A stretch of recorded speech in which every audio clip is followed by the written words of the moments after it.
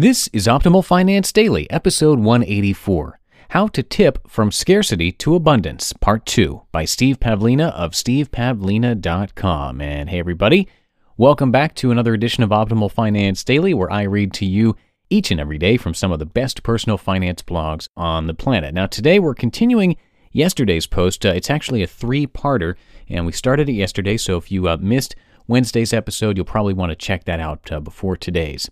And before we get to the content, I want to ask you if you have subscribed to this show yet. It helps us out a lot if you do that. You'll get the newest shows delivered to you automatically, so you can build good money habits every day. Plus, it helps us in the podcast rankings, which we very much appreciate. So if you haven't subscribed yet, please just take a second and hit that subscribe button in the podcast app of your choice.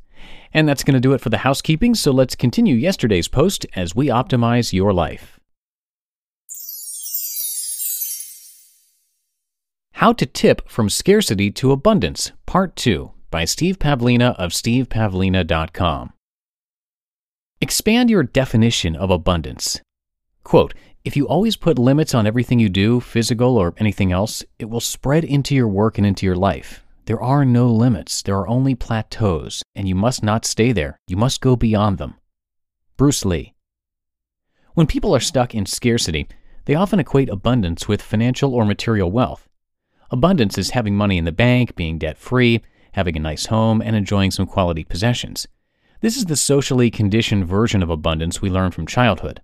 The problem with this vision is that we're also conditioned to have mixed feelings about it. Do we really want the life of Ebenezer Scrooge? What's the point if we end up with lots of money and possessions but we're sad and lonely?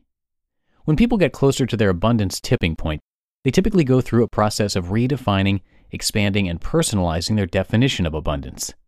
This process is different for each person, but most of the time it involves replacing an overly narrow definition of abundance with a more holistic version. Instead of abundance being just about wealth, the vision expands to include good health and energy, positive feelings, happy relationships, new growth experiences, fulfillment, spiritual enlightenment, etc. Even after you tip into abundance, you'll continue to revise your definition of abundance. The way you define aspects like quality of life or happy relationships will change as you learn and grow, but most likely, your biggest shifts will happen shortly before your initial tipping point. One reason many people don't reach their tipping point is because this shift is counterintuitive. It's easy to fall into the trap of assuming that a narrower and more limited version of abundance should be easier to achieve. Then we can add more to it after we pass that first hump. But the limited vision kills our motivation and inspiration. It's only when we ask for the total package that we start summoning the inspired ideas and motivated actions to make it real. Define a new relationship with life. Quote, "Relationship is understanding. It is a process of self-revelation. Relationship is the mirror in which you discover yourself. To be is to be related." Bruce Lee. As you approach your abundance tipping point, it may feel like going through a relationship breakup. You surrender to the fact that the old relationship isn't working and that it has to change. This relationship is a mirror, though, so you're the one who has to change. When you change, life will change because life is the reflection. You can't just break up with life, but you can renegotiate the relationship. You can choose to stop resisting what life has been doling out, and you can begin to work with life more cooperatively. For me, this shift involved deciding to always give life the benefit of the doubt. I realized that I could believe that life or the universe was always on my side, or I could believe it was sometimes against me or indifferent. I thought long and hard about what it would be like to adopt one lens or the other. This isn't a question of truth. You can't objectively know whether the universe cares about you or not. You can always find evidence on both sides, so this is purely a subjective decision, albeit one that will have objective consequences for you. I concluded that I would likely enjoy a better quality of life if I did my best to give the universe the benefit of the doubt, regardless of what situations and events happened to me. This meant trying to view every setback as a lesson, perhaps even a gift. Instead of being frustrated and disappointed when I didn't get what I wanted, I'd try to be curious.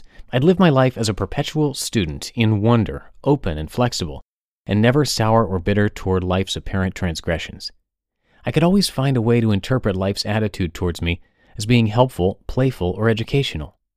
I decided that the universe wants me to be happy and to enjoy an abundant existence. The only thing that might get in my way is my own stubbornness and inflexibility.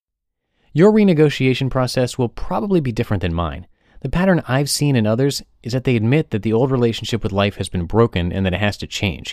They realize that it makes no sense to go another 1 year, 5 years, or 10 years with the relationship the way it is. Something has to change.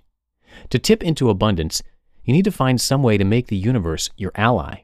In your thoughts, feelings, and beliefs, you must stop resisting what the universe is bringing you. Learn to welcome whatever arises with as little resistance as possible. See all experience as a gift. Bruce Lee did not have to cultivate a positive relationship with life. He could have succumbed to a dysfunctional relationship if he didn't do his part to stay conscious. He had his share of potential disappointments. For instance, he helped develop the TV series Kung Fu, but was not allowed to star in it. Warner Brothers was concerned that American audiences wouldn't accept a Chinese actor in that role, so they hired David Carradine for the role instead, and Carradine wasn't even a martial artist. Bruce responded with incredible understanding. He said, "They think that business-wise it is a risk. I don't blame them. If the situation were reversed and an American star were to come to Hong Kong and I was the man with the money, I would have my own concerns as to whether the acceptance would be there." When people approach their abundance tipping point, they see that they can never hope to experience abundance without the commitment to give the universe the benefit of the doubt. How can you possibly fight with life and expect to win? This kind of surrender is not passive. It is not giving up. It is Kung Fu in the true meaning of the term. To be continued. You just listened to part 2 of the post titled How to Tip from Scarcity to Abundance by Steve Pavlina of stevepavlina.com. And just a quick reminder to please do subscribe to this podcast if you haven't done so already. You can subscribe in iTunes, Google Play Music, Stitcher, iHeartRadio, or pretty much anywhere else that podcasts are played, and it is a great way to show support for us. That's it for episode 184 as we quickly approach number 200. So I'll be back tomorrow to wrap up this 3-part post from Steve, and I'll see you there in the Friday show where your optimal life awaits.